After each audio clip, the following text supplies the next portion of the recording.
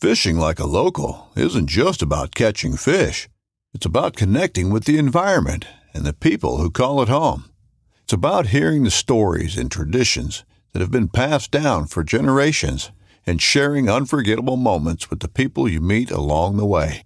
Fishing like a local is having an experience that stays with you forever.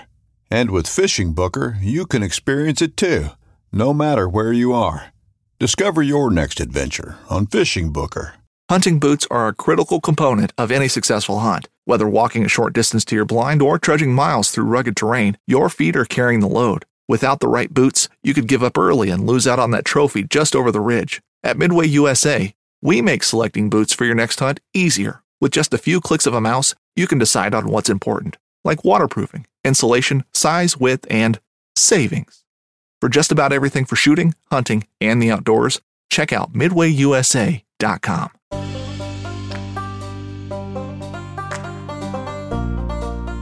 The struggle itself toward the heights is enough to fill a man's heart. Albert Camus. Basically snow plowing and post holing for over 500 miles for 60+% of it. I know that for legend that's no big deal, but mere mortals like us, at least I, and Quadzilla too. I find that pretty unfun. Just being in just waist deep snow and just taking the skin off your shins all day. And I had this one moment of like pretty extreme emotional weakness, and I was just like so hungry and tired, and it was like 2 days past Truckee, and I knew I wouldn't see my wife for about another 50 or 60 days. So I remember I just sat against a tree, ate trail mix, and cried. I just had a pity party. I'm Doc, and this is the John freaking Muir Pod.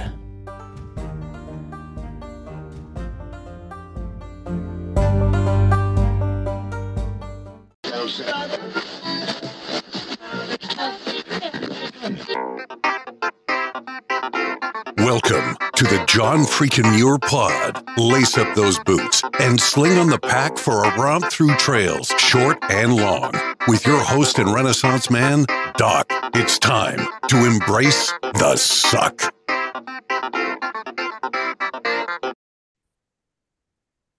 Welcome back to another week on the trail, dirtbags and hiker trash. I'm Doc, and this is the John freaking Muir Pod. Let's start off with a reminder. If you are enjoying the podcast, take just a minute, help us out, leave us a review on Apple Podcasts. And if you're not enjoying the pod, well, just go ahead and keep that to yourself. All right, let's get to this week's guests. Throughout the first 200 plus episodes of this podcast, I have talked to some really amazing human beings who have been accomplished in many different areas, and they've done some incredible achievements. But I have to tell you, I am pretty darn excited to talk to this week's guests. The calendar year Triple Crown has been called the most prestigious accomplishment in long-distance hiking. This feat, in which a hiker hikes the entirety of the PCT, the AT, and the CDT in a single calendar year, was completed first by Flying Brian Robinson in 2001. Heather Anish Anderson became the first woman to complete the task in 2018. And this past year, 2022, we saw the largest class of completers of the calendar year Triple Crown. And guess what? They're all here today. That's right. This episode is devoted to the calendar year quartet. It is my honor to welcome to the John freaking Muir Pod, Kansas Express, Boomerang, Professor, and Quadzilla. How's it going, guys? Great. How are you, Doc? Good to be here. Hey. Hi.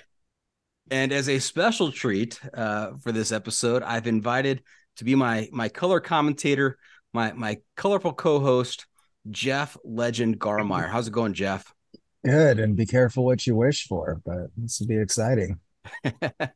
Now, because we have so many folks here on the podcast, it'd probably be a good idea for me to call on people by name before you respond, or if you jump in, identify yourself so that our listeners can keep track of who's talking.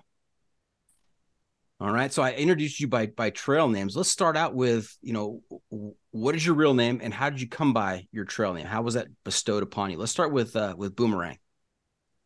Hi, I'm Renee, and my trail name is Boomerang, like you said, and I got it in 17 when I hiked the PCT before. I crashed at a friend's place in Sisters, Oregon with a shin splints. I had to recover a bit for a couple of days, and she had some stuff going on. I think the fourth day or something after I slept there, and she dropped me out at St. James Pass, and I hiked south. So I ran after Mackenzie's Pass into a ranger who was shutting down the trail because of the wildfires. So I got off back to Mackenzie's Pass, took a ride back to Sisters, called her, hey, can I crash another night at your place? And she was like, hey, man, I threw you out in the morning and you just came back like a boomerang. So yeah, now I'm going with the name Boomerang, I guess. Nice. All right. How about Kansas Express? Oh, so guess it goes back to 2012 on my first southbound through hike of the Appalachian Trail. In Kansas Express, it's kind of interchangeable. It's Kansas Express or Kansas Trainwreck, kind of day dependent. But I got to New York and I didn't have a trail name yet. So to make a long story short, I was off trail for 17 days and in a cardiac ICU in Danbury, Connecticut for 5 of them. I got myopericarditis, so life-threatening cardiac infection. And when I got back on trail, I don't recall the section hiker's name, but he's just like, man, like, he's like, you got to Kent in 36 days. Didn't really have much backpacking experience before. I'm like, yeah, but I ran into kind of a host of problems. And he basically just said, well, you're like a little messed up little engine that could. And I'm like, okay, little engine, that's great. I'll take that.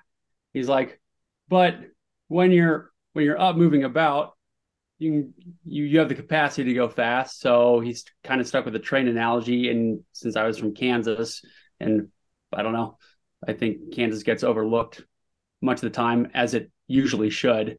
He's like, your name is Kansas Express now. I'm like, okay, well, I'm over a third of the way done with the 18 and I don't have one. So I guess I'll take that.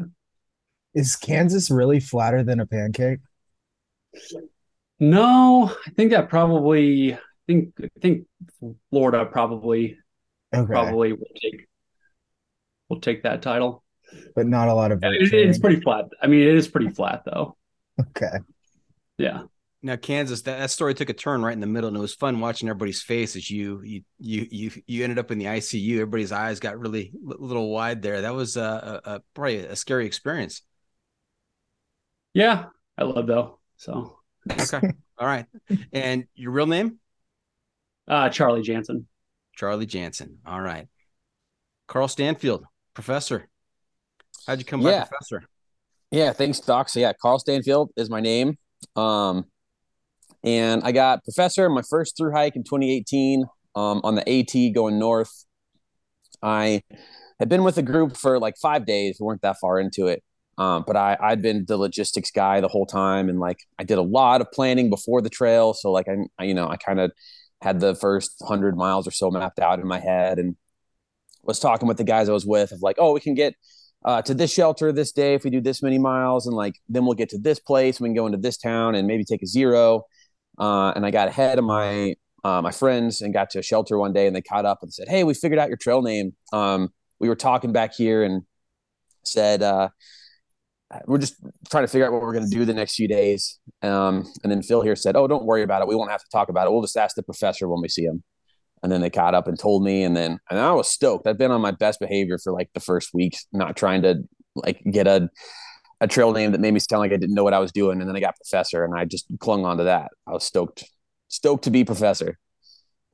The professor. This is almost like a Gilligan's Island setup right here with the six of us. So Yeah. we're missing Ginger and Marianne. Yeah. Very dated reference, but good one.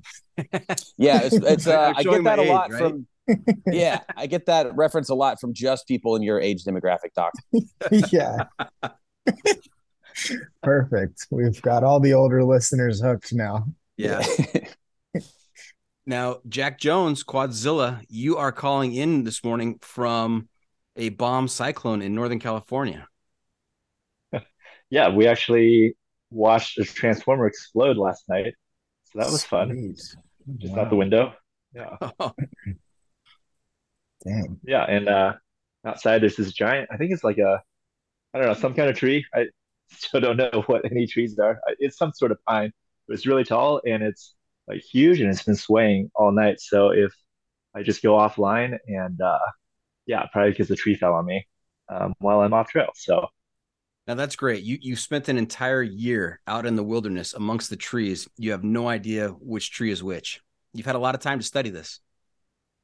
no, yeah, I should probably know that. And also, it's like been raining more than any other time this year since I've been home. So that's been nice.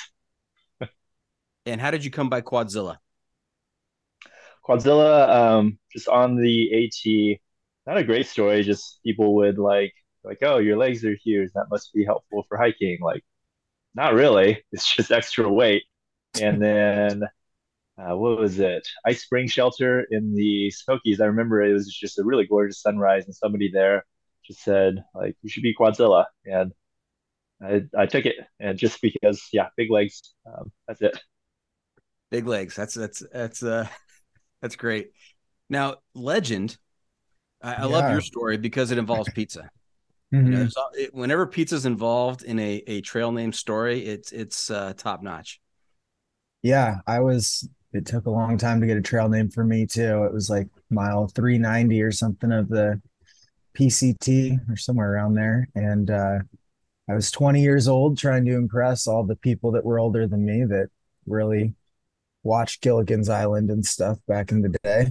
And we were in Wrightwood and we left and made the classic mistake. We didn't pack out any good town food to eat for the first dinner out on trail. And so I volunteered to hitchhike back into town and get us some pizzas and steaks and beer and have a good old time at, I think it's Grassy Valley Visitor Center or something. And that's what we did. And I got back with all the pizzas and they were surprised that it actually worked. And because it was like dark outside and hitching is usually pretty rough at night. And they deemed it legendary. And now I'm stuck with the name Legend. Legendary. Can you guys hear this in the background? It is coming down like cats and dogs right now on my house. Okay. What city are you in? Yeah. I'm in Santa Clarita, Okay. which is about 40 miles north of Los Angeles. Right next to the PCT, right? Yeah, about 25 minutes. I picked up the professor, took him to dinner when he was finishing up his calendar year Triple Crown. Yeah, just a few weeks ago, huh? Yeah, not that long ago. That was great. Wow, you're curating your guests early. That's right. So, hey, we have a couple of segments on the podcast here that we actually get a bonus today because we have 4 for the price of 1, possibly 5 if my co-host wants to weigh in on these. And so usually we take a little bit of time on this. We're gonna have to take just a snapshot from each of you because there's so many of us. So the first segment, the Must Bring Gear Review, is the Must Bring Gear Review, sponsored by the ultralight backpacking gear company 6 Moon Designs. And here's how it works. If you were to let a stranger pack your bag with pretty much generic gear for a multi-day hike, what is the one specific piece of gear you would insist on being packed? And so we're going to take turns here and hear about what do you have to have out there? What did you have to have out there on the calendar Triple Crown? What is the most important piece of gear that you said, you know what, I need to take this? And we started with Boomerang last time, so let's go to Kansas Express this time. Well, I guess to start off unoriginally, when I was listening to the podcast up in Montana, I know that Legend said like Advil by Bayer or something to that effect. And that would be, I think we could probably all I'll identify with that. But so yeah, definitely anti-inflammatories, especially in the last 1,500 miles, probably. I had a blown SI joint in my lower back, so things got pretty painful at the end. But I would say just something generically. Mm, uh, just a good pair of shoes. I like how just casually you've mentioned the ER room trip, a blown SI joint, and just like not a big deal. It's pretty I impressive. mean, it's not a life ending. At least this one wasn't. So Man, he might low key have already won the toughest on the podcast award here. Now, Kansas, you said a shoe, lightweight shoe. Do you have a particular brand that you favor? I have really weird feet. My feet are like hands, which is a bizarre analogy. But I would say the Ultra Olympus 4 or 5 was kind of the go-to shoe this year. Although I did switch back and forth between Ultras and the Hoka Speed Goats, which I realize are two completely different shoes. But yeah, I would say probably the Ultra Olympus. On other through hikes, I've used Solomon, Scott's, uh, Adidas, Saucony's, Brooks. So this year, the Ultra Olympus 4 and 5 was kind of ended up being the go-to. I think you just named every shoe out there, and you're keeping your sponsorship opportunities open. So that's smart. Yeah, that was my plan. Yeah, that was my plan. Very good. Professor, how about you? What's your must-bring piece of gear out there?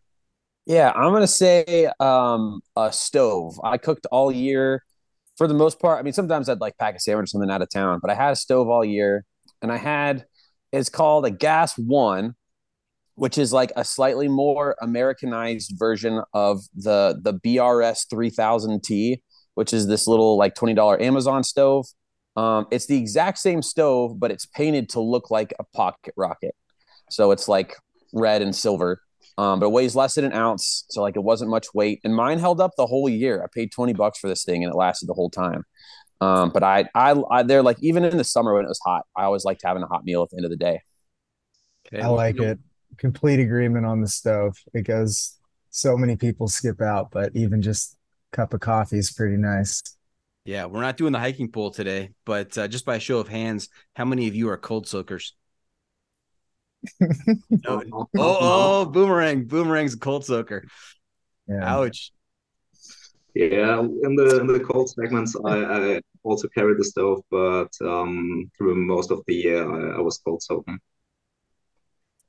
There's a certain level of insanity that comes with cold soaking. That is like extra tough. It's okay when the temperatures are decent, I would say. But when it's get down to around 30 degrees or something, then it's just rough and miserable. So yeah, wouldn't recommend. Okay. Hey, and we hiked together a little bit around that. I was with him right before he got his stove, and then he picked it up in northern Colorado, right? Yeah. Just when entering Colorado, I guess. Also when I got my warmer sleeping bag. So yeah, just be more prepared for cold weather. Okay, now before we get to Quadzilla, Professor, you bring up an important topic that I was thinking about. It's almost, I feel bad asking it, but now that you've broached it, I can ask it because it's like asking a person who lives in Germany if he knows my friend who lives in another part of Germany. I mean, Germany is a big country, just like the calendar year Triple Crown. There's a lot of miles involved with the calendar year Triple Crown. So my question was going to be, did any of you run into each other out there? And obviously there was a connection between Boomerang and Professor. Anybody else? I didn't see I any of also them. went to Kansas Express. Oh, Boomerang So, and yeah. Kansas Express too? Yeah.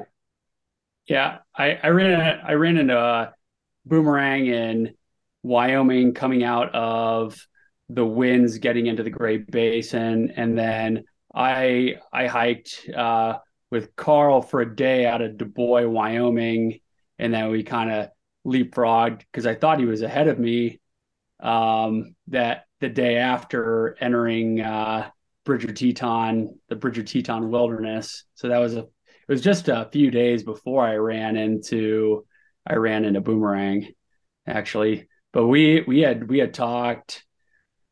Professor and I were on a Zoom call with Stanford boys on kind of like a Q&A session with Buzz and Woody last December. It was right before you hit the Art Loeb Trail, is kind of like your shakedown hike, right? Yeah.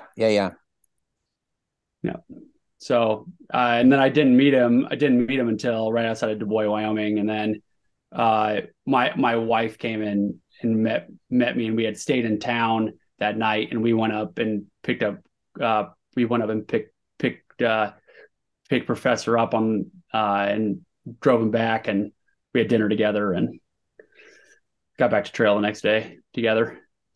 Yeah, that was sweet. And then there was a group chat of like 5 of us, Quadzilla and Kansas Express and I, on social media that have been going on since like February. So we've been in touch for the most part.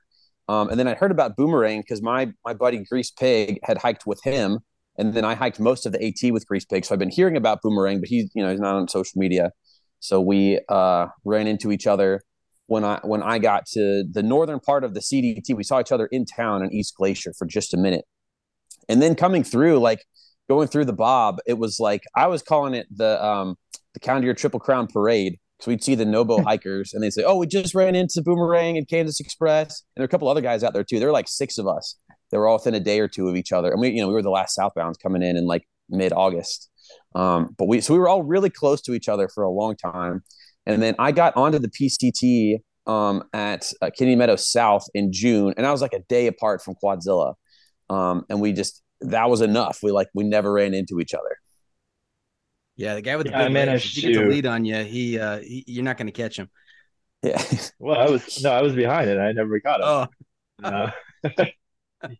No, I managed to not see any of these guys throughout the whole year. Wow. Yeah. No, they were probably what it was is they were smarter and they were ahead of the bad weather or not as far north with the bad weather. So maybe my route wasn't as smart, but I'll answer your must bring question too. Yes. It's a fanny pack, so I can keep all my snacks, because that might be something you wouldn't think to bring on a backpacking trip, but fanny pack is vital. Snack access, very, very important. All right. Hey, Boomerang, what about you? I thought about it and I got a couple of minutes now to think about it. So I think I would go with the gray Thermarest sleeping pad, the Neo Air X Thermo, how it is called. I slept, I think, about 400 days in total on one pad. No puncture, no hole, no nothing. So it's still going strong, and I think I can get away with a lighter quilt when I take the thick sleeping pad. So yeah, I love it. So it's reliable, I guess. Or at least I think it is. So yeah, it's a good piece of gear, I think. Okay. Legend, you want to amend your anti-inflammatory response from a previous episode, or? Yeah, I really like these over mitts. They're basically just Dyneema mittens that are like really lightweight, or they can be like sil nylon, but they're waterproof, weigh basically nothing, and they're carry them on like day hikes, trail runs, backpacking trips, and they're just good for keeping your hands warm if it starts raining or snowing or whatever. It's just like a big old, like an oven mitt, but it's just made out of like waterproof material. It's pretty good when you're in a pinch, just to save your hands a little bit and stay a little warmer. To be honest, I didn't think I was going to hear that today. I had no expectation when I woke up this morning that we would be talking about waterproof oven mitts on the trail. Yeah, no, you got to think outside the box. They've thought of almost everything. Actually, you left the box a long time ago, Jeff. Yeah, I know. I can't even see it anymore. But yeah, I had a few years ago, talked to a company about making some of them, and they're like, these will never sell. And it's probably true, but I think they're just like the greatest piece of gear ever because they're so lightweight. They look kind of dumb, but for They have no insulation, but since they're waterproof, they just keep in so much warmth that I've had just those down to like 4 degrees and my hands stay warm enough to function. So big proponent, but no one will ever buy them because they look dumb like oven mitts. Now, I think I neglected in your intro, Jeff, to mention that you are also a calendar year Triple Crowner. You did that in what year? Way back in 2016. Wow. Yeah, you are old enough to get the Gilligan's Island reference. So it's I guess so. I think I just started early. Now, I think a question that many of our listeners might have is why? What is the inspiration? What is the drive behind trying to do all three in the same calendar year? And was this your? I mean, I imagine that each of you had long trail experience prior to taking on the calendar year Triple Crown. Is that accurate? Yeah. See nodding heads, thumbs up. And so, who started off the last question? Was that Kansas Express? I believe so. Okay, Professor, why would you want to do the calendar Triple Crown? Yeah, so I'd kind of had it in my head for a while before I got into through hiking. I did the AT in 2018, and I'd been listening to backpacking podcasts for a little while. I'd heard a few interviews with this guy named Legend on Backpacker Radio, who had just done, I guess, like a year and a half ago at that point, the calendar Triple Crown. And I didn't know that was a thing. And then, so that got kind of in the back of my head a little bit when I started through hiking and thought about it. And then, like after 2020 and everything, it felt like, well, the sooner the better to do something big. And so I spent all of 2021 planning and just like saving up. I knew I was going to be spending a year on trail. But I also knew that like I wanted to do this, and like it was a short list, and it felt to me like the biggest reason that more people hadn't done it was just access and having time to do it. And I had time to do it. So I thought like, oh, that's pretty cool. I can be like within the first 20 people to ever do this thing. I've got time, and I think I've got like the mental endurance to be out there. And then also it just sounded great to live on trail for a year. Like no matter what else happened, I had like contingency plans of like slowing down and doing something different. But the plan was to be on trail for a year. And doing the calendar Triple Crown sounded great. I'd already done the AT and the PCT. And so I'd finish up my normal Triple Crown by doing the other two again, which I was stoked to do. And it did not disappoint. It was awesome. Fantastic. Quadzilla, what got into your head to do this? I come up with a different answer every time I answer. So I think the truth is a lot of these big plans, it comes from somewhere really deep. And then, so the true answer is something in the subconscious, and then our conscious mind like makes up a good sounding reason. But I think we truly don't know. But I'll try and answer. Um, I think for me, it's kind of like a final exam. My life trajectory I had like from growing up um, and into my 20s, like it was just a lot of like so much struggling. And then like finding out, figuring out, I hopped on the AT in 2016. I was like, okay, maybe I'm starting to figure something out. And then I started doing these meditation retreats, and then just like, reading all these different books. And like a lot of times it feels like I'm spinning my wheels, not getting anywhere. But the last couple of years, I was like, okay, I think I'm starting to figure out this life thing. Um, and I think I'm starting to like, I feel like I'm more competent and confident and can do a lot more bigger things. And then, but there's still that piece of you that like questions and wonders, and like, am I just fooling myself? Am I making things up? And the calendar year Triple Crown, because I still needed to finish the PCT to get my Triple Crown. And at that point, hiking, I say like just in quotes, like hiking one trail is really tough. But at that point, I wasn't wondering whether I could finish the PCT. If I didn't get injured or something weird happened, I knew I would finish it. And it was like, well, let's do this bigger thing. And it was really this, like, I don't know if I can do it, but like, if I can do a calendar year Triple Crown, then that will require this amount of discipline and like mental toughness and all these traits that I think was really what I was after through why I got into through hiking in the first place. And it was like it's not a place to develop those traits. Is if you have to have those traits to be able to finish, or at least that was how I thought of it in my mind. So it was this little like, am I as tough or whatever as I think I am, and let's go out here and give it a test and see what happens. Final exam. I love that. I think a lot of folks out there on the long trails are looking for that limit of their endurance. And it's kind of what it sounds like with how you explained it there. You've done all this prep and now you're wondering, am I able to do this? And yeah. And I had felt on other trails like I didn't feel like I had absolutely pushed my limits. When I get tired, you take a couple of days off, and when it's raining outside, you don't go out, or at least I didn't. I think other people do more, but yeah, I felt like I was like, well, that was a fun adventure, but like I kind of really phoned it in there at the end, and yeah, it was just more of one of a more test. now have you found your limit yet, Boomerang? I'm sorry, Quadzilla.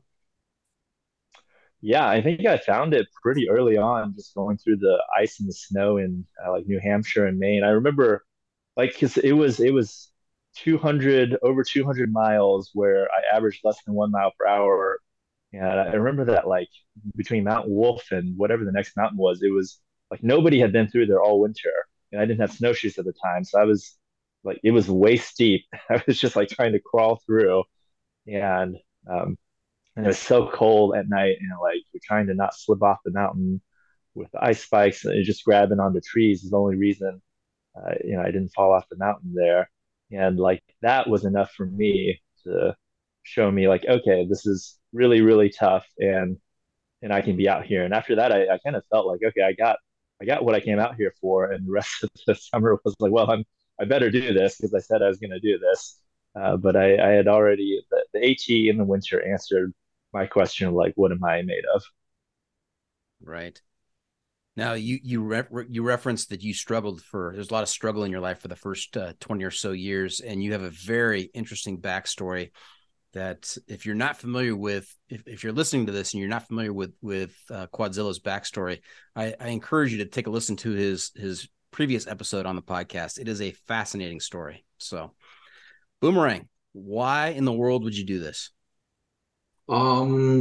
I don't know. I came to the States, yeah, in 1st of March, and the original plan was to hike the AT northbound, pretty standard. And then if I have some more time and still enjoy hiking, I would go to the West Coast and hike some parts of the PCT again, and yeah, just enjoying it. But then I think like 400 miles in on the AT, and I made pretty solid time, I would say. A guy told me, hey, if you move on like that, Mount Katahdin will be closed when you get there because it's still winter. I was like, but there are people in front of me, like this Godzilla guy, which I haven't heard before. So I was like, what are they doing? And then he was like, hey, they're switching the trail and they're going for the Triple Crown. And I was just, I mean, I heard of the calendar Triple Crown and everything, but it was, I don't know, just too big to really think about it. And but then I thought, hey, he's doing it, and maybe I can figure out a plan. And so I hiked a bit more and planned out a bit the game plan for the next coming month. And I had some time, got some research going on where I need to extend my visa and everything. So yeah, and then instead of going to the PCT or hike the AT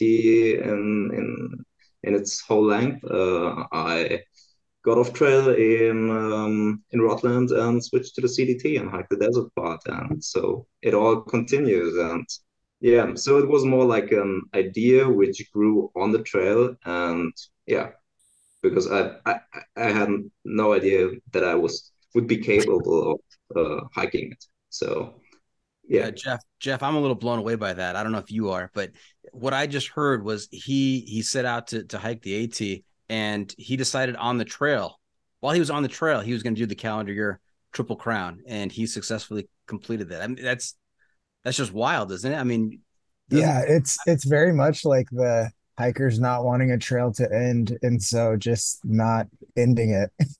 It's like you guys probably met a bunch of people out there dreading going back to the real world and then just putting it off for months more is the style. Then maybe it'll catch on. Just keep Yeah, that's walking. Boomerang. Had you hiked a trail before, Boomerang? I just hiked the PCT in 17, so that would be my only long trail in the States. Yeah. So I was sure that I was able to hike one of the other trails, and the AT. I mean, the northern section of the AT is for sure the toughest in my opinion. Mhm. But in the beginning, I came through it pretty good, I would say. So I was like, we'll see how it works out in the end. Do you guys agree that Northern AT was the toughest? Because I think I would agree with that, especially when you guys have to go through. That's probably least ideal conditions because you got to pick some place to go through in the ice and snow. But did you guys all have pretty rough adventures up there? Yeah, it was tough for sure. I had the advantage. I was like exactly 2 weeks behind Quadzilla, which is like within a day or two of when he was posting videos. So the day or two before I'd get to a spot, I would see like, oh, this is what it was like 2 weeks ago. So it's at least not going to be that bad, especially getting up to like Musalaki and seeing like, Mhm. oh, he had to do this flip thing, which is crazy. Hopefully it won't be that bad. And then it wasn't as bad when I went through, but it's still, and even if it wasn't as snowy and icy, I think it might still have been the hardest, but that certainly didn't help. Yeah. And then Quadzilla, I think it's pretty assured you had a pretty rough time up there. Yeah, no, it was. I'm trying to think. It was that worse than like southern Colorado in the snow, but I think so because it was just Mhm. steeper and icier, and I'm sure that was because I was listening to your book as I was going through, and I was like, well, if Legend can do this with like one microspike and you know screwing Yeah. screws into his shoes, then I could probably survive this.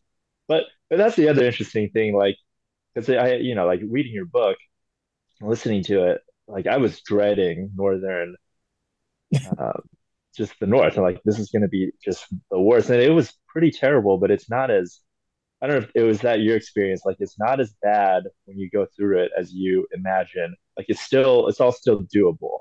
It's not, it's not an impossible thing. Yeah, I think it's kind of like Kansas Express describing all the issues and stuff, where to him it doesn't feel as bad. But if I describe, or any of you describe the Northeast, it sounds atrocious and no one would go there. But in the moment, or when you're out there, it's like, yeah, it's really hard, but it's not, I don't know, it's not as scary or hard as in the moment. Looking back, it's a little crazier, I think. But I mean, you just That's true. have And it in like, front of you, so you keep going. right. And like all of your stories and like my videos, I'm only doing that. Like, we're only telling the worst stories and we're only posting like the worst video. Like, it's not that bad for the entire way either. You only get the worst bits. True.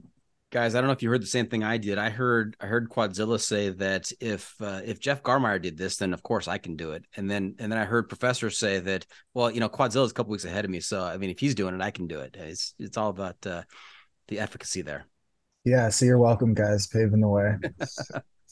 Now, before we go to break, Kansas Express, why would you do this? Why would you spend a almost a complete year out there hiking thousands of miles? What is it? What is the total on that? It's 7,700, 7,800 miles. I'll give him 8 grand. Yeah, just because there's variation Yeah. in the miles on the Continental Divide. Trail mine ended up being 7,546.8. Just because there's so many like variant routes. Point eight. But You can all have 8,000. I'll give it all 8,000 to you guys. The town stops, everyone gets 8,000. but I always feel like this is a pretty multifaceted prompt. And I think a lot of us have listed numerous reasons of pertaining to the why as to why we undertook this adventure. But like what the other fellow said, to try to test your physiological and psychological limit. And I definitely feel like most or some of the days I definitely reach that point. But and it's easy to say this like in retrospect, but I feel like overall the testing the physiological and psychological limit still remains elusive, which I guess just just like leans to one thing, that maybe I just didn't go hard enough. I don't know. But also, hiking for me has been a really good way to like process grief and trauma. I lost my brother 3 years ago, and I was going to do this in 2020, but everybody knows what happened in that spring. So I kind of like pushed it off. And I'm a high school teacher and cross country and track coach by trade. So it just the timing didn't work out. And so once I kind of made that hard line decision that I was going to take off in midwinter of 2022, it was kind of a done deal. So it was kind of like metabolizing and just like processing that grief, because I hadn't really done that yet. I feel like through hiking is typically like a young person's game, like a young single person's game. And on my first through hike, I was definitely in that boat. But I can say pretty resolutely now that I was much more psychologically equipped now being married to a really strong partner, and how being married doesn't make you like softer or weaker. It definitely makes you tougher. And she definitely helped elicit that as the year went by. Like, she went back to travel nursing for this. I quit my job for this. And so like quitting was never an option. That never crossed my mind either. But I just kind of realized, also how much we had at stake for me to go chase this dream of mine. And being a high school teacher and cross country and track coach, I wanted to just show the kids I teach or that I've taught across 3 different districts in Kansas and Colorado that really anything is possible in a pretty like tumultuous time. So hope is like always just such a strong driver, such a strong motivator for me, or to help, or I guess to promote that semblance or the idea of hope. I also did it for just to make this like less selfish. I raise money for the National Wildlife Federation as well, which promotes American conservation.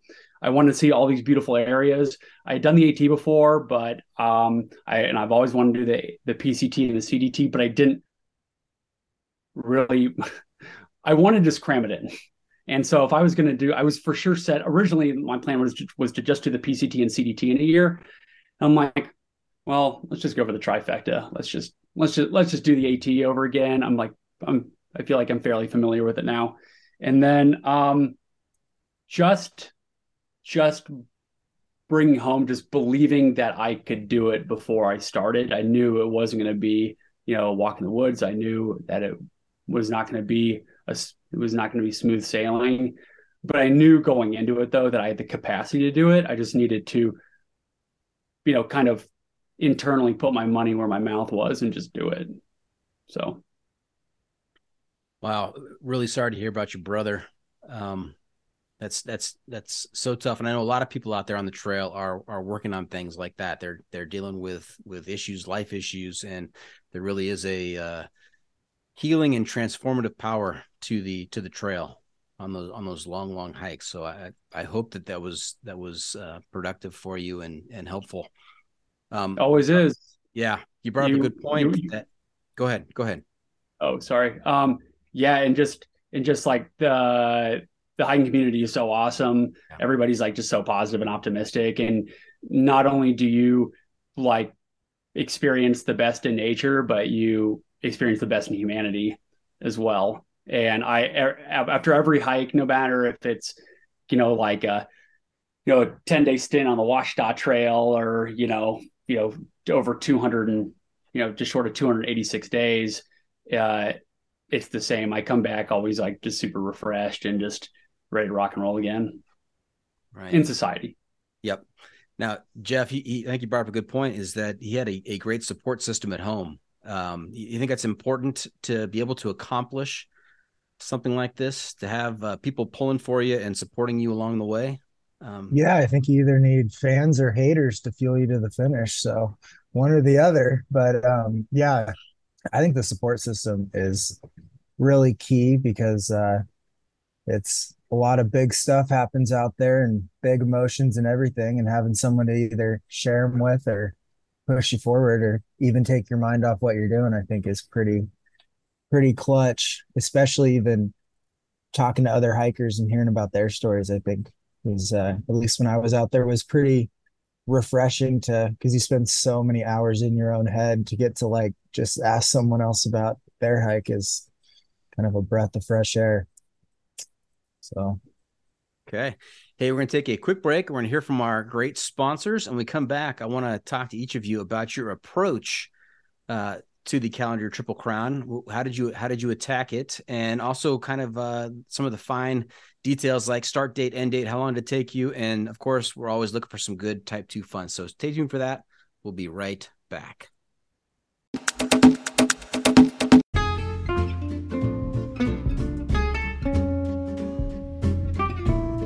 From the backcountry to the backyard, we believe everyone deserves the highest level of protection. Since 1984, Sawyer Products offers the best, most technologically advanced solutions for protection against sun, bugs, and water, using time-released liposome technology, topical insect repellents, and new standards in water filtration. And with every Sawyer product you buy, you are helping to provide clean water through 140 charities in 80 countries with their long-lasting water filters. Every Sawyer product you buy is an investment in our common humanity. Choose Sawyer and keep the adventure going, knowing that their products have been tested and chosen by those who count on serious protection on the trail all day long.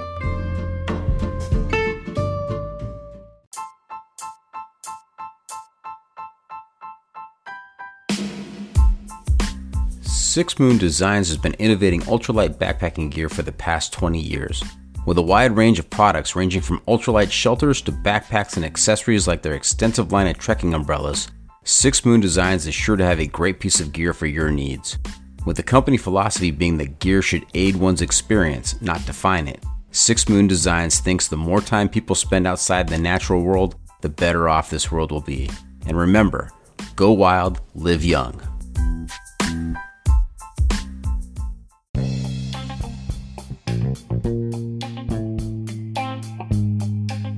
This episode is sponsored by Jolly Gear. Are you tired of compromising between the ventilation of a button-down and the full protection of a sun hoodie? With the Triple Crown button-down, you can have the best of both. Plus, their fun standout patterns will have you the talk of the trail. Visit them at jollygear.com. Thru hiker owned, Jolly Gear, where fun meets functional. Want to make a podcast? Spotify's got a platform that lets you make one super easily, then distribute it everywhere, and even earn money, all in one place for free. It's called Spotify for Podcasters, and here's how it works. Spotify for Podcasters lets you record and edit podcasts right from your phone or computer, so no matter what your setup is like, you can start creating today. Then you can distribute your podcast to Spotify and everywhere else podcasts are heard. Video podcasts are also available on Spotify. With Spotify for Podcasters, you can earn money in a variety of ways, including ads and podcast subscriptions. And best of all, it's totally free with no catch. Since I discovered Spotify for Podcasters, I feel like my creativity has raised to another level. I highly recommend you give it a try. Download the Spotify for Podcasters app or go to www.spotify.com/podcasters to get started.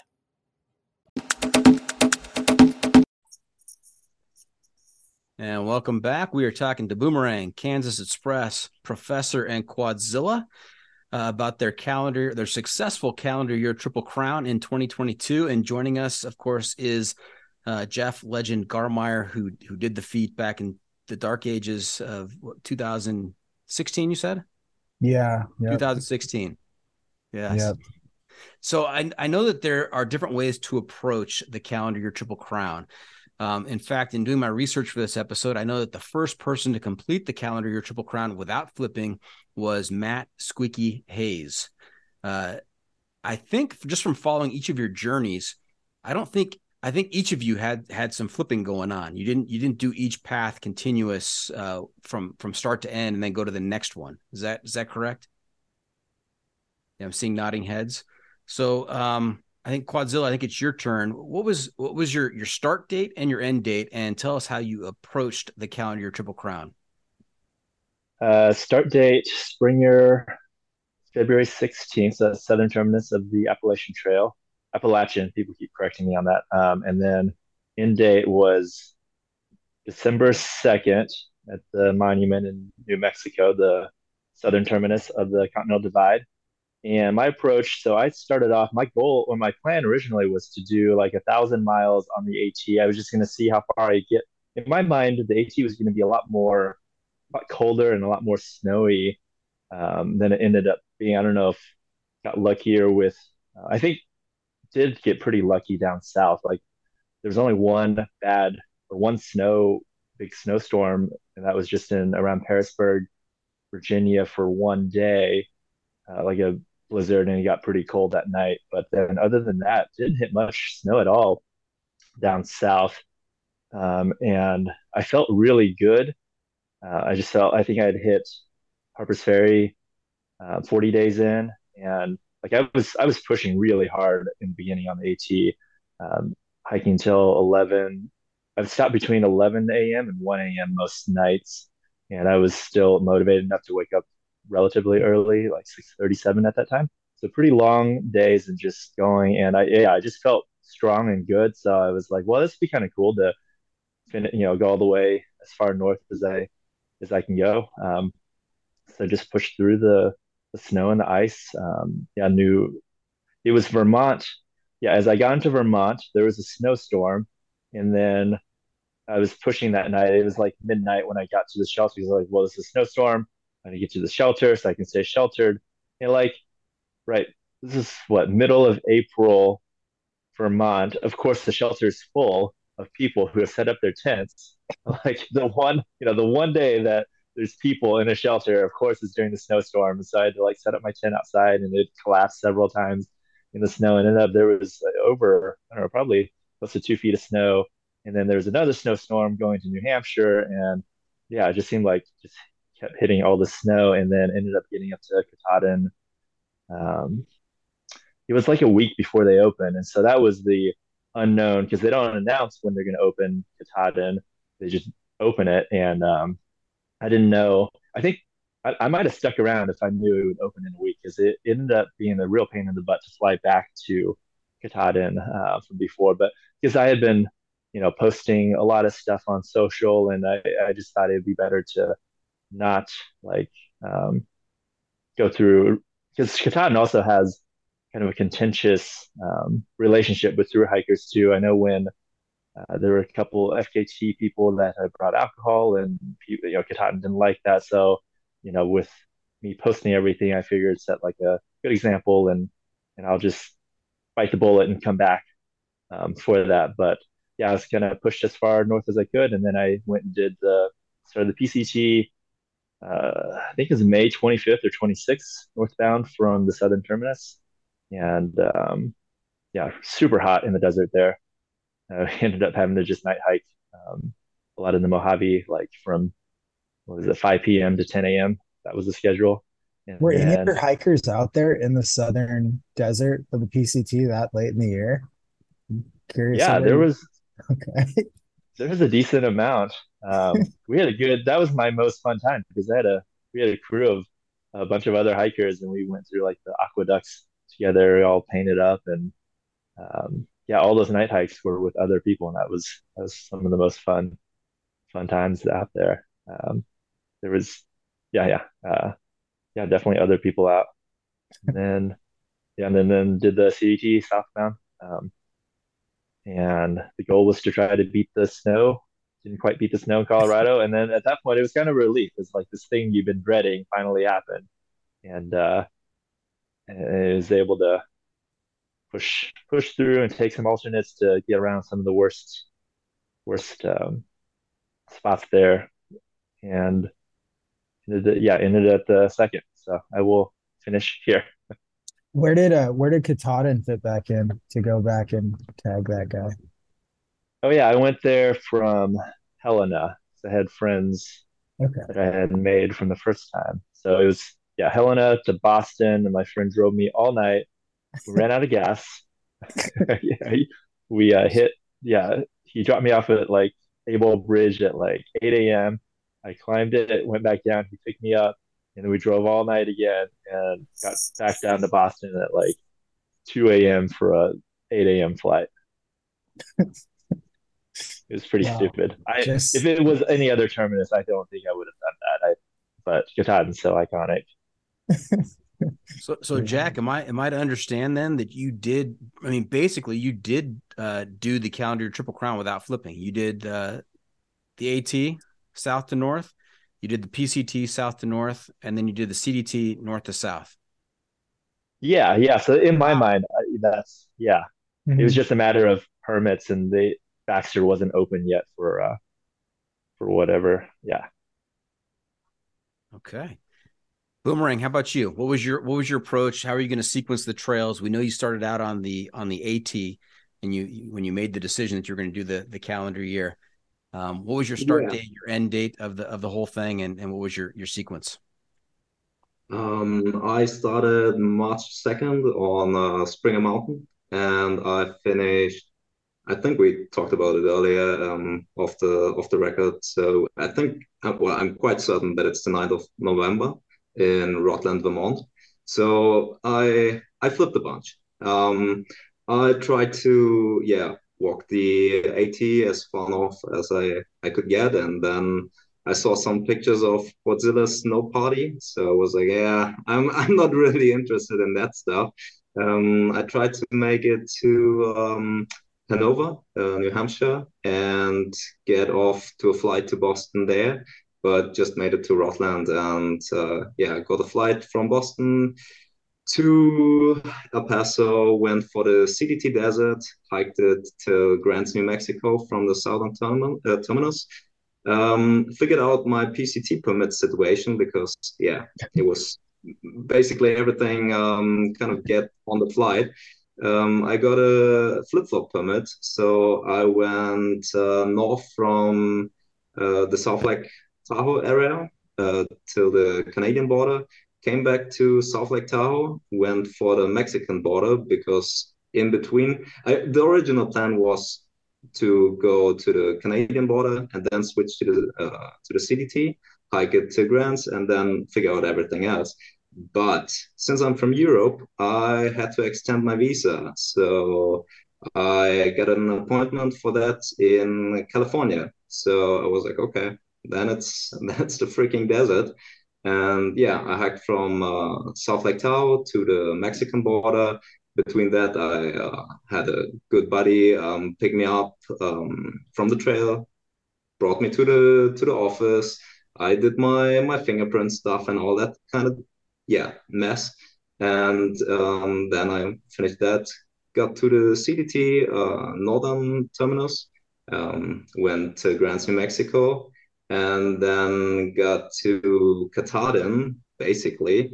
When I arrived at Katahdin to go south from there, the same day Baxter State closed, so the trails around to Summit Katahdin was closed. So I'm missing 5 miles and something, which is kind of a bummer, but also a good reason to come back. And then I walked south to Rutland, Vermont, and finished there. Okay. Now you started in March. You decided on the AT that you're going to do the calendar year, and you finished in early November. Anybody else find that just amazing? Yeah, it totally blew my mind out there that wasn't a plan. It just happened. And then I think he did it the fastest out of all of us too. Yeah. Boomerang, what was your average daily mileage? It's basically 7,500 miles divided by 250 or something. So around 30, 30 miles I think, mm-hmm. just shy under it. So yeah, Wow. it was quite a ride there. I mean, I think you all would agree that it's quite fun as well. Yeah, it's fun, I think, or else everyone should have quit if they didn't have fun out there. I don't know. I saw some of Quadzilla's films. I'm not sure it was fun all the time. Well, it's got to The be weird bad part, sometimes to make it fun sometimes. You got to get the variability. yeah, and I think probably for people that like this stuff, it's the really shitty conditions that are the most fun sometimes. They're the most, maybe not fun is the right word, but like the most rewarding. Like if they were all just, the basin, I think I would have certainly quit if it was just all like dirt roads and nothing, nothing rough. That was, yeah, I would have quit.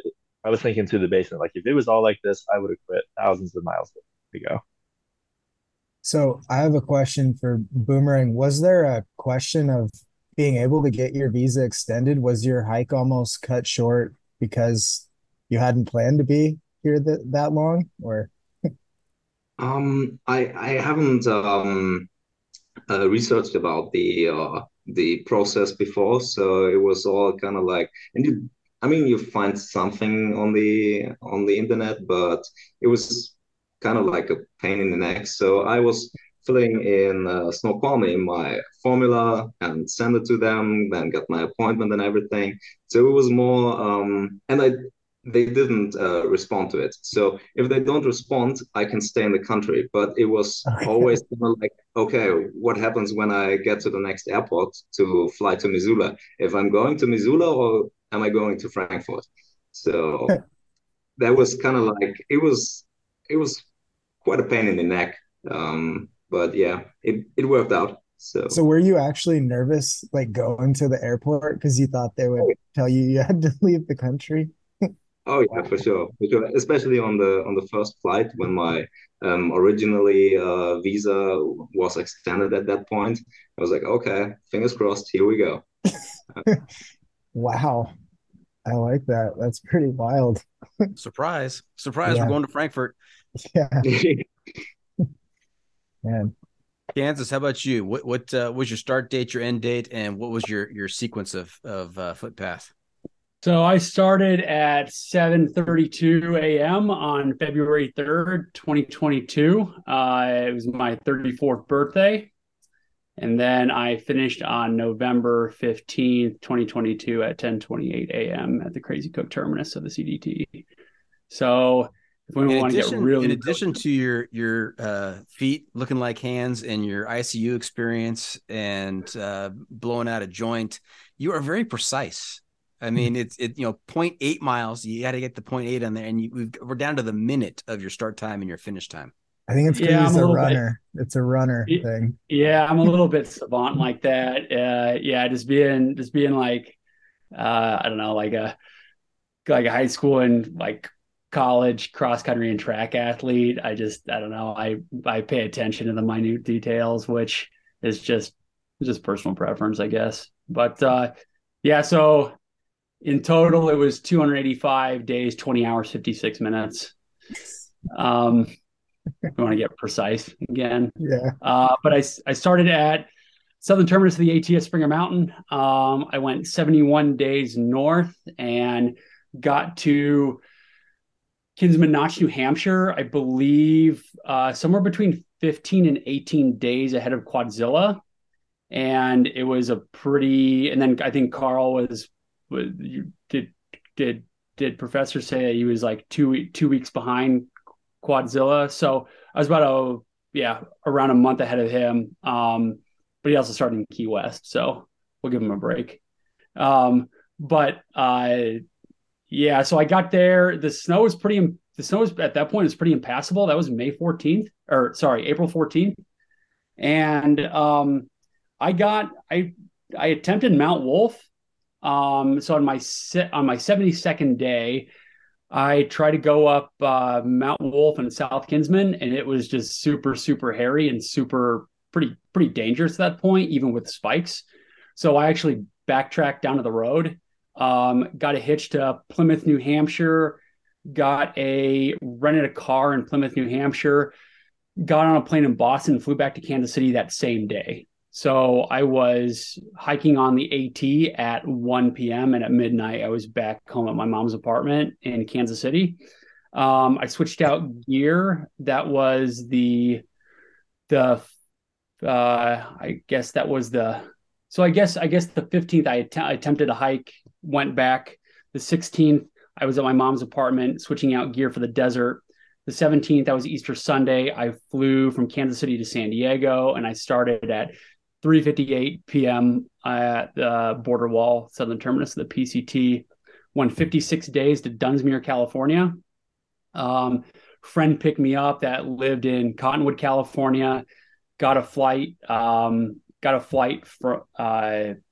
Reading to San Francisco, red eye from San Francisco to Boston, got an Uber from Boston up to Kinsman Notch, 17 days and change on the AT to finish June 29th, transit day back on the 30th, started back at Dunsmuir on July 1st, went about a week, contracted COVID, had a quarantine in Ashland, Oregon with some friends, or in Medford, Oregon with some friends. And then as soon as the quarantine period was done, the 5 days, I was actually the best man in my best friend's wedding. It was a traditional Indian wedding in Tulsa, Oklahoma. So that was a full 7 days off trail from COVID and wedding. Got back at about 4:30 p.m., just somewhere between Ashland and Fish Lake, Oregon. And then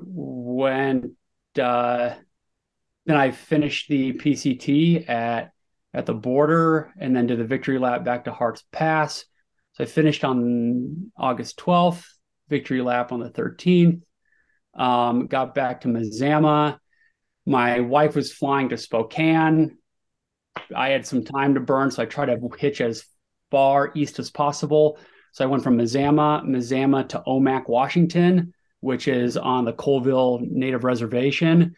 The day of the Omak Stampede, which is like the biggest Native American festival in like the Pacific Northwest, and Washington's the biggest like state fair and rodeo in Washington state. So everybody was going in and nobody was going out.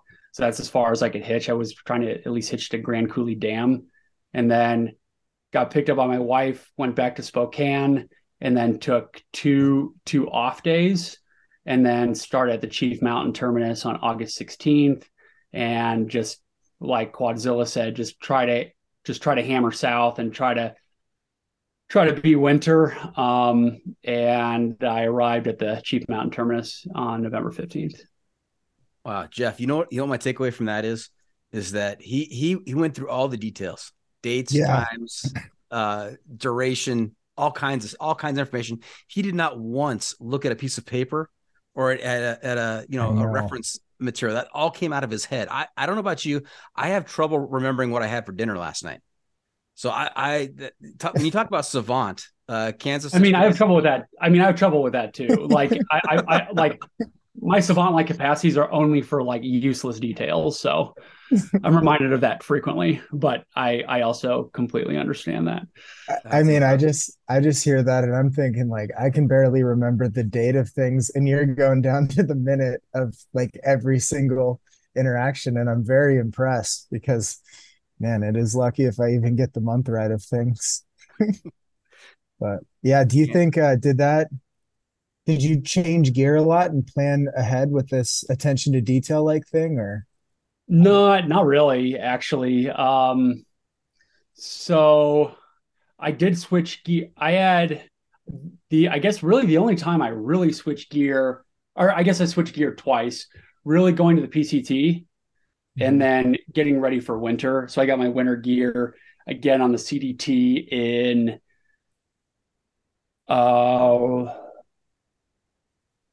Lander, Wyoming is when I got my winter gear again. Or Rollins is when I got it. We're going to fact check this, so don't worry if you're getting it wrong, but people will know. Yeah. It was right around the time I saw I linked up with Professor for a couple of days. Okay. Yeah, that's when I switched out. Because actually the one day that was, I know that I hiked with Professor on on the 17th, on September 17th, because I remember that was the second day in a row that it snowed. Wow. Yeah. I A don't know what I was doing that day. A true trail savant right there. Thank you, Yeah. Kansas. Now, Professor, you had a little bit different approach. You had a different strategy to your trip this year. What was your start date, your end date, and how did you sequence things? Yeah, so I had initially set out last year to hike 11,000 miles was my plan. I was going for the mileage record of the most miles ever backpacked in a calendar year. I changed up goals a couple times. The goal or the record that I knew of, the only thing I could find was set by Swami Cam Honan. It was 10,244, but I wanted to do 11,000 miles because that would have meant that I would have averaged 30 miles a day for the year. And I turned 30 at the very end of last year. So it would have been 30 miles a day for my 30th year of life. So I thought that sounded pretty cool. Changed that up a couple times, ended up not making the mileage goal, but still doing the calendar year Triple Crown. So not a bad pivot. So I started on January 1st, 7:10 a.m. I remember the time. It was sunrise on the 1st of last year. And then I finished December 18th at 2:10 p.m. I remember that because it was like 2 weeks ago. And it was 351 days and 10 hours to the minute. So that was convenient. And so just a combination of like reading about calendar year Triple Crowns. And then also I was really interested in the Eastern Continental Trail, some stuff from Jupiter about seeing how he did that. And just dreaming up of like, all right, well, calendar year Triple Crown guys start a lot around like the 1st of March in on the AT. I think I could get there from Key West in 2 months. In about that much time, and then I'd have like a running start going into the calendar year Triple Crown. So that's what I did. So it's about 1,700 miles to go from Key West to Springer, going through the Keys and then the Florida Trail and the Alabama Road Walk, the Pinhoti Trail.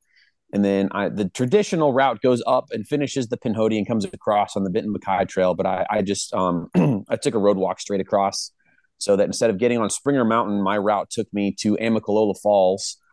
And I could like register my AT hike and stay at the shelter behind the visitor center there.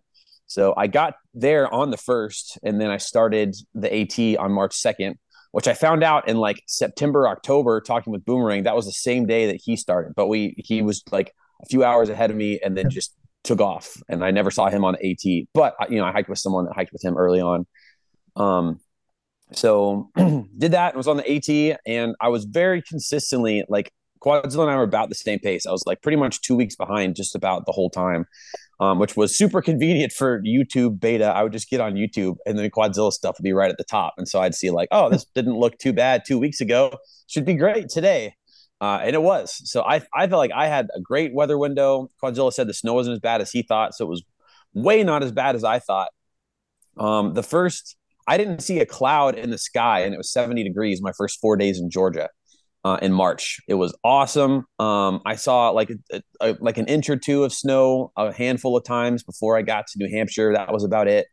And then the day, so like around the same spot that Kansas Express got off, I had a weird injury. I went from I can't remember the name of the hostel, but there's one right before you go up, going north up to Moosilauke. And then I went from there to the next road crossing. It's like 21 or 22 miles. And that ended up being my longest time day on trail just because of the ice and everything. So I left at like 6 a.m. and then got to the road and met a buddy at like 1 a.m. So it took me like 19 hours to do like 21 miles or something like that, with like good chunks of like fairly fast miles on either ends of it. Anyway, so I got there, and I had like a weird injury thing. I had what I thought was like maybe a hernia when I was with my friend and went to go to a doctor. It was not. It was a fluid buildup, and they suggested I take time off. And that was the Friday morning of trail days. So I bought a ticket and went down and got to go to trail days, which was super fun. So I took like 5 days off and got to go have the AT party. And then finished up. I went on to Katahdin, and then just road walking. It was only another like 80 miles to get to the border so that I could go border to border on the first leg. And so I did that. And then the Northern AT just like really beat me up. And I had pretty serious, um, what is it? Achilles tendonitis that had started up when I'd gotten to like Damascus in like the middle of March. So for like 2 months, I was dealing with that. So I decided like it was maybe worth taking 10 days off to try to see if I could heal that up a little bit. Cause the only thing I'd heard that was good for that was taking time off. So I think going from the like flat 30-mile days straight into the mountains is what kind of messed my body up there a little bit. So I took 10 days off, and then I had a permit to start the PCT on May 22nd. But I decided to start at Kennedy Meadows South. So on June 18th, which ended up lining up with my permit. You're not really supposed to do that, but it meant that I could have gotten there in that much time by the time I got like to where I was in the Sierras. So that was good enough when I was there. It's not the ideal thing to do, but it was good enough to get my permit to go through the Sierras, because that's the only place I've ever had it checked was there, and it was good enough to pass. So then I did that, like the northern 1900 miles of the PCT in like 60 days, and then swapped over and got on the CDT and started going south there. And then I felt like I was still in a position to get the mileage record, but I needed to finish up and get through as quick as I could. So I ended up road walking basically the whole state of Colorado to save time, so that I still connected my footsteps, but avoided the mountains and the snow and stuff that was coming in that the other guys were dealing with. I just took the easy route to get through there, and bopped through. And then by the time I did that, I really like messed up my feet pretty good by doing all the road walking and doing like 40 plus mile days on the road.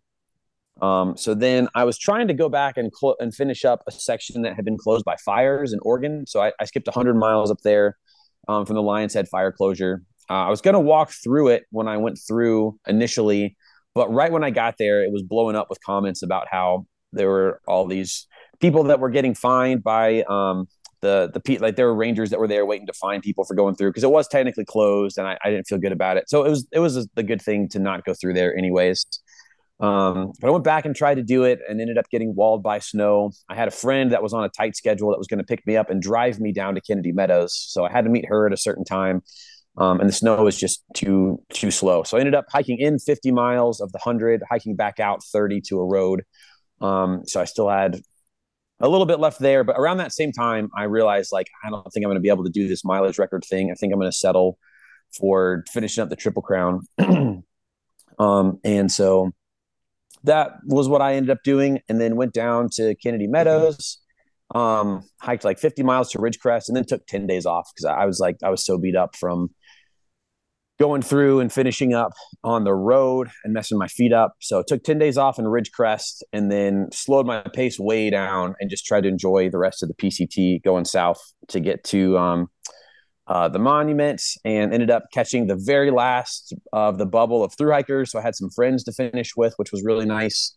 So yeah, got there on December 18th, and then my mileage count was 8,451.7. Okay. And I know that probably one of the highlights for you on the calendar Triple Crown was a bit of dinner in Acton, Agua Dulce. Yeah, the high point. It all restaurant. Really culminated there. That's right. Man, who'd you go to dinner with? Anyone famous? Yeah. This real snazzy podcast host came out, drove all the way up to take me out. Man, those podcast hosts are just reeling in the big bucks. Yeah, it's a bougie life. Yeah, I put it on the expense account for the John freaking Muir pod. Yeah. Won't even make a dent. You won't even notice it on there. Nice. Now, hey, before we get to our closing segments, let's go around and talk about, I don't know, a high point, a low point, an unexpected moment, anything you want to share from your trip that we haven't previously talked about. And I think we started with Quadzilla last time, so let's go back up to Boomerang. Okay. Think about it. I would say my high point was when I actually start believing that I could do it. So that was like the moment where I was like, okay, maybe I can actually do it. I mean, if I keep up the pace, it will work out. So just keep the body healthy and move on. Which kind of brings me to the next low point, or the actual low point of it. It was 1 week before I finished in Rutland. My hip got messed up a bit, and I was in a hotel or something. I don't know where, but right before the White Mountains, I guess. And I slept, tried to make it to breakfast, and I was limping like crazy. And I had like pain in my hip, it was horrible. And I was like, what the hell is this? I mean, I made it that far. And yeah, and then I think vitamin I got it moving again. And yeah, what was the third Oh, it's okay. You didn't have point? to do all three. You Okay, could okay, pick and choose yeah. from that. So that's good. That's great. Let's keep it with a high and a low point. Yeah. Okay. Kansas Express. How about you? Oh, one of the high points would be probably making it to New Hampshire, but then pivoting to the desert and the PCT. So when I started at Easter Sunday on April 17th, it was just so cold, lonely, and dreary. I only ran into one northbound through hiker on the AT from Hampton, Tennessee to Kinsman Notch, New Hampshire. So it was just exceptionally isolating, which is fine. I do okay in isolation, but it was just the weather was just it was just like pretty it was just pretty rainy and dreary. And after this Atlantic cyclone that came through, Winter Storm Mandy, and when I was in Shenandoah National Park, when it got down to -1 like ambient temperature, I was like, man, I'm like not even quite halfway through. This isn't super fun. But this thing isn't going to hike itself, so better keep going. But pivoting and meeting people from all over the world in the desert on much more mild grades, easy hiking. I can take an hour-long lunch break, hang out with people, like basically talk with everybody that I met. The weather's great. Afternoons are warm, nights are mild, and still, be able to get like 30, 35 pretty easily every day with very minimal wear and tear on your body was great. Another high point was seeing my wife at Kearsarge Pass. The day that I did Forester, I miscalculated food going out of Kennedy Meadow South. And so the first 18 miles that day was done on 270 calories. And I was just really, really in the red zone, like calorically. And my wife had actually drove to Independence, basically drove up to whatever that trailhead's name is, and then muled in over Kearsarge Pass, like 7.5 miles one way, a bunch of snacks, and then I hiked out with her. Well, we stayed in Lone Pine that night, and then she dropped me off the next day, ready to go all the way to Mammoth Lakes. So that would have been a really, really, really terrible additional 7.5 miles to get up and over Kearsarge Pass, and with a non-guaranteed ride down to Independence or Lone Pine. So that was like kind of like a ultimate savior moment. That was pretty amazing. And then seeing my mom, mother-in-law, and my wife at the Crazy Cook Monument when I finished was a pretty emotional time. So that was really awesome too. Low point, getting the beta from other through hikes and probably overlooking or putting too much stock in far out comments, seeing that like, oh, once you get to Sierra City, the snow's done. And I remember it was like 2 days after Sierra City, I ran into just a wall of snow on these high angle traverses. And entering the Sierra or being in Kennedy Meadows on May 11th, and then just basically snow plowing and post holing for over 500 miles for 60+% of it.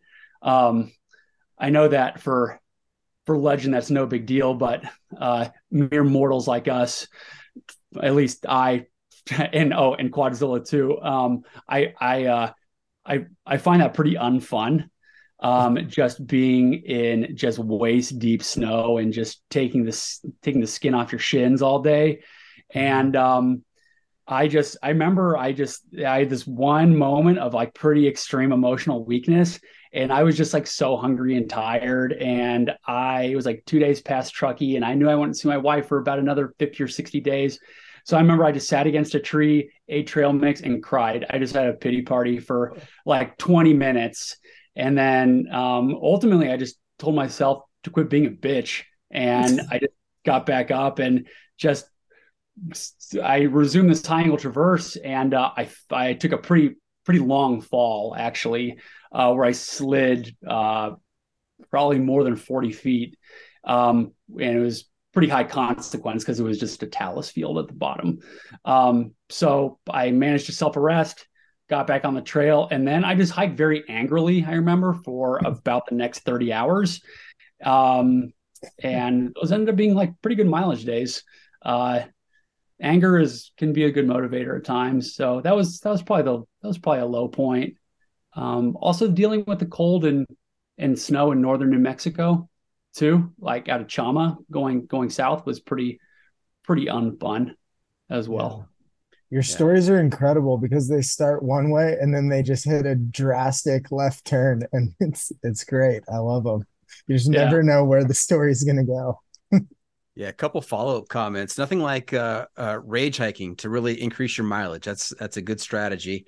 And Kansas, I don't have to tell you this because you already know, but if you've got a woman who's going to mule in 7.5 pounds of food to you, she's a keeper. So she's a baller like that. That's incredible. It was pretty nice. So fortunately, I didn't have to put her through too many technical things like that. But originally she had sent a box to Independence for me to hitch off to, but where she had sent it to was permanently closed. And actually there was an arson fire like 2 days before that had been started between that road that connects like Lone Pine to Independence and up to that road that dead ends at that trailhead at the base of Kearsarge. So when she found out that road was closed, that potentially she couldn't even get to the parking lot, that was a big like oh crap moment. So she was a travel nurse in Bakersfield, California, so she ended up just driving up and making it up. So she was definitely kind of the saving grace of kind of the beginning of the Sierra. And I definitely made sure to not miscalculate calories again, really for the rest of the year. My pack was pretty heavy at times because I just made sure to overeat than, save a few ounces or pounds and undereat. Nice. All right. Professor, how about you? High point or a low point or an unexpected moment? Yeah, I'll start with like a low point kind of moment.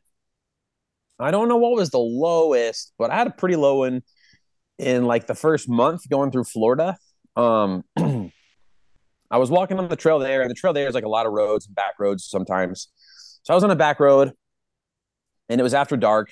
And I was walking back, and it was MLK weekend, and there were a lot of hunters that were out after dark. So I'm just on these back roads just by myself, and like past couple guys walking by like with guns on their shoulders and just like, hey, how's it going? Just a hiker here. And like didn't say anything, and I kept walking. And then after another like mile or so, there were like a couple trucks pulled over, and there were a lot of folks with guns hanging out. And then again, same thing, like, hey, just a hiker. And again, they didn't say anything.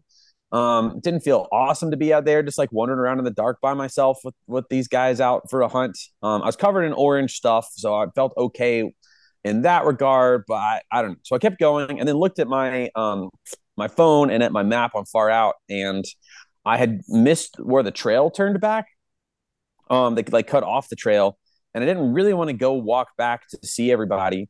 And so I just like tried to cut through the brush that was there, and it was really thick really quickly. And I kept like fighting through it for a while, and then eventually got to where it felt impossible to keep moving forward. And I checked my phone to go back, but it didn't show the road I had been on. So I was just a dot that was out there, and I could see where the trail was, but I couldn't see where anything else was. So I couldn't go back. So I had to like lay down and army crawl and push my pack through to get through this stuff. And after like 15 minutes of that, which is both not a long time and also forever to be in a position where like you can't like stand up or look around or anything.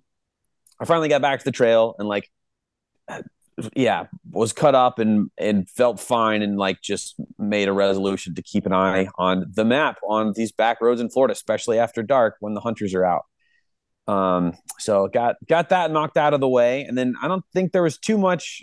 I mean, I don't know. It's weird how it doesn't feel like there was that much that was all that hard when you're that removed from it, but there definitely was. So anyway, so that's a low point. High point, I just like in general, I had such a great social experience on trail. Just with like seeing people on trail. I hit trails at like popular enough times that I got a little bit of hiker culture. Like March 2nd, I mean, there were like 70 people at shelters at night. The first few days I was on the AT, and then like at Harper's Ferry, there are all the floppers that were out. And then on the PCT, I was with the bubble going north. So I was around people a lot, both on trail, and then meeting up with a lot of people off trail was just as good. So had a super social experience. But specifically, just like emotionally, the highlight was getting to Amicalola Falls and getting to be registered as an AT hiker again, having a tag on my pack. I'd made it through Florida and through the flats. I was excited to be in the mountains. I've been in them a little bit already coming through the Pinhoti Trail, which was great. But it just felt good to be on that trail and just like the energy of being there again, where all of my hiking stuff had started. That was great. I was like tearing up going up the stairs. It just felt really good to be back there again. Fantastic. Quadzilla, your turn. A high point, low point, okay. or a unexpected moment? Yeah, I'll give you an unexpected moment was starting a relationship on the PCT. So Marvel was hiking. She was in the Sierras and at Chicken Spring Lake, and I was in the desert. And we'd been talking for a while, and then we made it official over the inReach while she was in the Sierras. Best sentence ever. Wow. Yeah, and then she like did like a bunch of 8 mile days or something like that and zeros, and then got off in Lone Pine and came and visited me while I was in Wrightwood. So, I was not expecting, that's what I told her. She was like, I didn't expect anything to happen with this because I was going off on a year-long hiking trip, and like you were going off to hike the PCT. So, yeah, unexpected, but good. That's why I'm out here in California now, and which like I thought California was supposed to be sunny and nice. It's just been cold and rainy this whole time I've been out here. It's a huge state. There's everything. Yeah, lies. Other highlights would be probably with all the people. Hike with really good people through the desert on the PCT when it was super hot.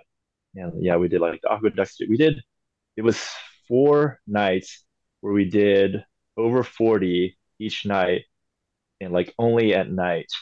And then you tried to nap during the day. So by the end of that, we were all just super delirious, and it felt really surreal. And we ended that, or in the middle of that was Hiker Town too, so which is a really weird place by itself. But then you get there and you're like delirious without sleep, and you're trying to hang out there during the day. Just a surreal, weird time. But that was really enjoyable. And then I hiked with Walkie Talkie through the southern Colorado. Actually, yeah, the highest high point on the trail for me was we came up San Juan Pass, which is 12,600-foot pass, and it had snowed. It snowed like twice before, so there was probably 2 to 4 feet of fresh powder on the ground, and then it took us. It was at least 4 hours of just slowly grinding up that pass, and we got to the top, and like the wind was like howling, and it was blowing snow everywhere, and it was probably, wind chill in the negatives. Yeah, but that felt so good. That felt better than any of the other terminuses, just because of how hard it was and how, because it was so built up in the mind of like you got to get through Colorado before the snow hits. And like now the snow is hit, and now we're at a pass at 12,600 feet, and we're like, and we did it. We're alive. We're up here, and then it's quickly turned into a low light because we had planned to be in camp over the pass going down towards Creed by 6 p.m. and it's like 11 o'clock, and we still haven't made it over the crest of that ridge to drop down into Creed. And so a lot of those traverses through there are just on the side of the mountain. And, like it's bad enough in the daytime, but now it's dark and it's still snowing. And you're just like walking through snow on the side of the mountain, trying to figure out, where the trail, you just can't see. And so you have to stop and check the map every 100 feet. And I was really glad to have somebody there because I could feel within like the sense of like panic rising, like, oh crap, like if we get lost here, you're it's high consequences. But having that other person just assures you, like, well, there's somebody else here. I'm not alone. And we finally did go up and over, and that was nice. But that's what sticks with me is all the rough moments. The easier stuff the most boring parts of the trail were like the CDT where the weather was fine and nothing was going on, in Montana and Wyoming. That was kind of rough just mentally. Just it wasn't, you weren't close to the end yet, and there just wasn't much going on. So weirdly, it's the snowy and the ice and the people is what I will remember from this year. Yeah, Jeff, I think each of them touched upon during this episode and during that segment in particular, the power of the positive power of all of the people that they were surrounded with out there on the trail. I mean, it's such a positive community, the thru hiking community. Yeah, certainly. And I think the cool thing is, obviously, you guys have like the pinnacle of goals of people out there, but everyone out there has their own goal, whether they're the weekend backpacker or thru hiker too. And it's kind of cool that you guys are all doing the same trail and fighting through either snow or mosquitoes or even just perfect weather that happens to be boring. I think that's kind of a cool aspect. I'm curious and just going around real quick what the brand or model of your backpack and your tent, and we can just do like rapid fire around the circle just to throw it out there I bet people are always gear nerds and curious about it. So why don't we start with you, Quadzilla, and we'll just go around. Yeah, I used the Hyperlight 55 liter Wind Rider. That's the name of it. I should know that. Pack. Hyperlight. Yep. Hyperlight and same. Their Dyneema tent. Nice. Yeah. Cool. How about Boomerang? I was carrying the ULA CDT, I guess that's the name, and the Top 10 Pro Trail in DCF. Nice. And Kansas. I carried the Hyperlight Junction 55 liter pack, and then I had a freestanding tent, the Mountain Hardware Nimbus one. Okay, cool. Little different, but it seems to have worked perfectly for you too. Yeah, it's a little bit like a coffin, but it's not too much of it's not too big of an area. It was insulated pretty well in cold weather. So sweet. Yeah. Professor. Yeah, so I had a ULA Ohm 2.0 for like 60 or 70% of the year, and then I had a Light AF 30 liter for a good chunk of the PCT and the CDT, and then I was sleeping in Z-Packs Altiplex. Nice. You went from like classic to new age packs there. Just a little bit of everything. Yeah, cool. Sweet deal. So that's proof pretty much everything works out there. Yeah, exactly. All right. Well, guys, this has been fantastic. We're just about done here. I hope our listeners enjoyed our time with the Calendar Year Quartet. I want to thank them for joining us this week. Guys, again, rapid fire, how can our listeners keep up with you on social media, and where can they find updates on your latest adventures? Let's start with Kansas. Just Instagram or Facebook. Charlie.Jansen. You can probably search Kansas Express. It'll probably pop up there as well. My wife started a Facebook group called Where's Charlie Hiking Now?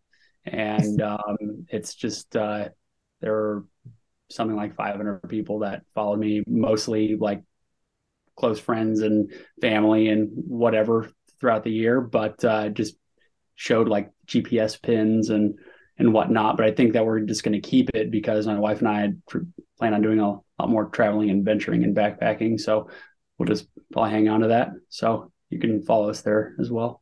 Nice. And then your local news too, right? You're popping off on the radio interviews, TV interviews.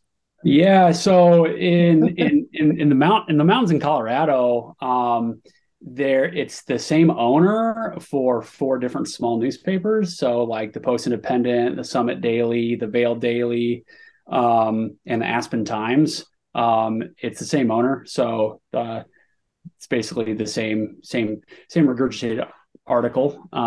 But yeah, and just being a Kansas City native too. There was NPR Kansas City and just the small local papers, but it's been fun. Nice. And you're gonna be my pick when Doc hosts Through Hiker Jeopardy. So you'll be in Oh, is that a thing? Oh, please. He's gonna make it one, I think. Cool. Well, you just let me know. I'm totally friend right there. He's your lifeline. That's awesome. Professor, how about you? How can people keep track of you? Yeah, I'm pretty much just on Instagram right now. It's at prof_Carl, PROFCARL. Okay. Quadzilla? Instagram is at Quadzilla Hikes, and then I put all my hike up on YouTube. So there's like 65. I still need to finish it, but it's almost done. So every section of the hike should be up on YouTube. You just search Calendar Year Triple Crown Quadzilla. It should pop up there. All right. And Boomerang? Any social media? I mean, I made an Instagram account to keep up with all the other guys and keep in touch, but it's at boomerang.hikes, and maybe I will post some upcoming adventures. So we'll see. I'm not sure about that yet. So yeah, are you still a blue egg? Excuse me? Are you still a blue egg? There's no picture or anything on your Instagram in terms of your profile. It's just got it. I mean, would you put that face somewhere? So it's kind of like. And Jeff, how can people keep up with your antics? I think just the Free Outside on Instagram or freeoutside.com will have everything else. Yeah, there's always a lot going. So just that stuff, you can find most of the stuff. Okay. Well, remember to check out the pod on social media as well. We are on Facebook, YouTube, Instagram, Twitter, and TikTok. And if you have comments or clips you want to share, you can send it to me at johnfreakinmuir@gmail.com. Guys, I want to congratulate you on your incredible accomplishment and thank you for coming on the podcast. I'm honored to be in the presence of so much hiking royalty, so many trail savants, as we said earlier, all at once. I want to wish you the best on your future endeavors. And before we finish up, any shout outs to people out there who are instrumental in helping you out this year? Let's start with Professor on this one. Yeah, I mean, just like all my family, I feel like I encountered like just about everyone that's ever held any significance in my life this last year. Like so many people reached out. It was great. The Trail Angels were awesome. My friends in Florida, Natalie that became a big Trail Angel on the AT, my friend Phil. I don't know. I'd probably even should not list names. There's too many, but everybody that was involved in any way. Thank you so much. Nice. Jack? Hyperlight was awesome. This year they helped ship a bunch of like food boxes and just gear and everything else, and the other gear sponsors along the trip. Marvel, she shipped me so much food. Met me at weird places along the trail, and then yeah, man, the desert crew was awesome. Heaps. That was her 3rd time hiking the PCT, and we still make fun of her for that. No other trail, just the PCT.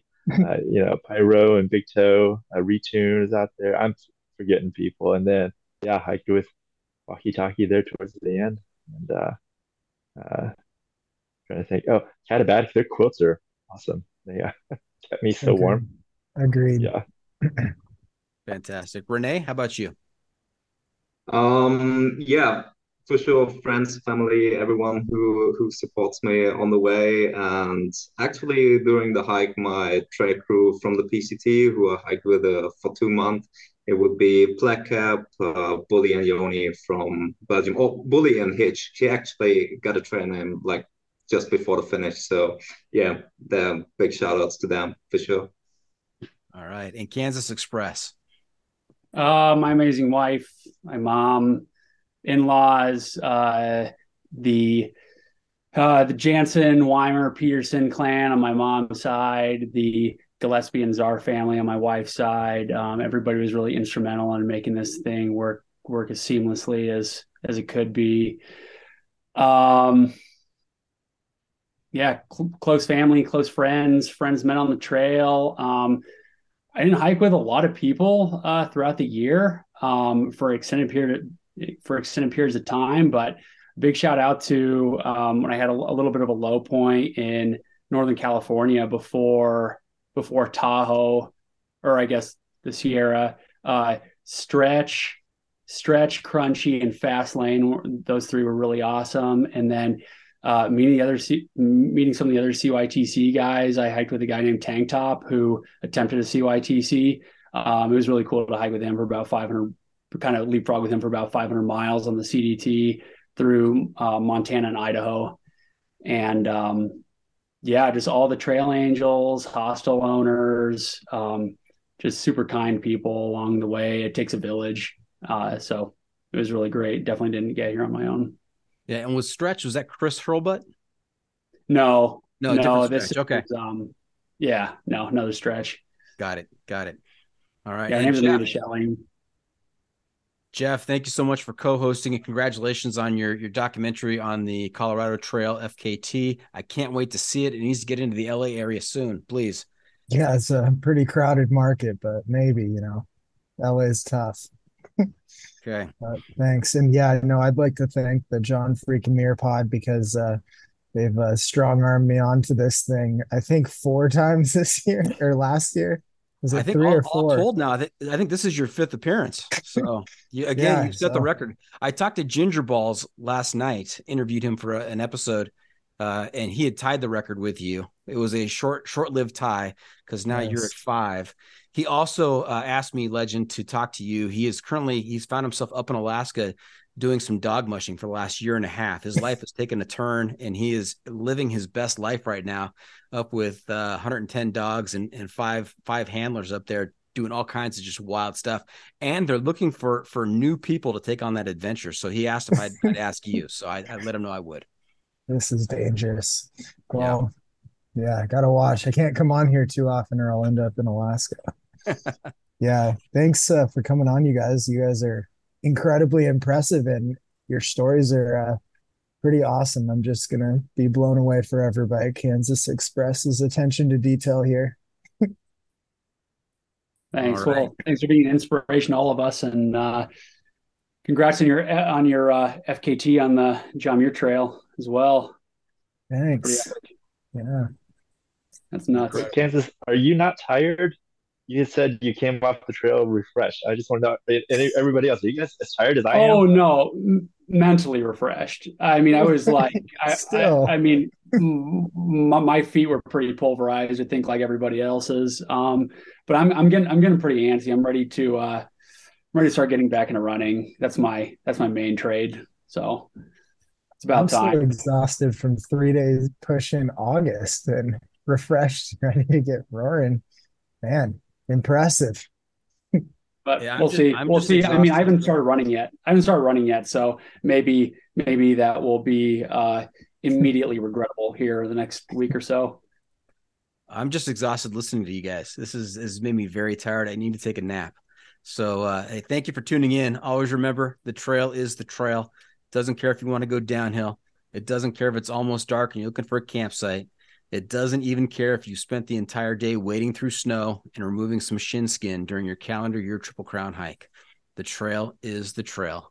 Embrace the sock.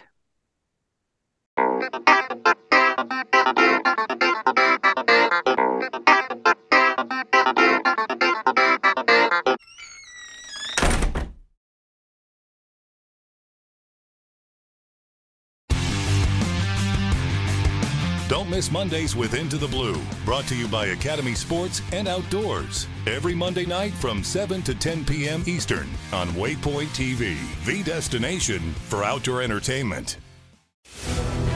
When you go out there and the fish are where you think they are, any one of these casts could be the bite. It's the most exciting fishing that I know, right here at Hawks Cave. Oh, that's awesome. Experience the best saltwater fishing the world has to offer. Don't miss Thursdays with Saltwater Experience, brought to you by Golden Boat Lifts, every Thursday night from 7 to 10 p.m. Eastern on Waypoint TV, the destination for outdoor entertainment.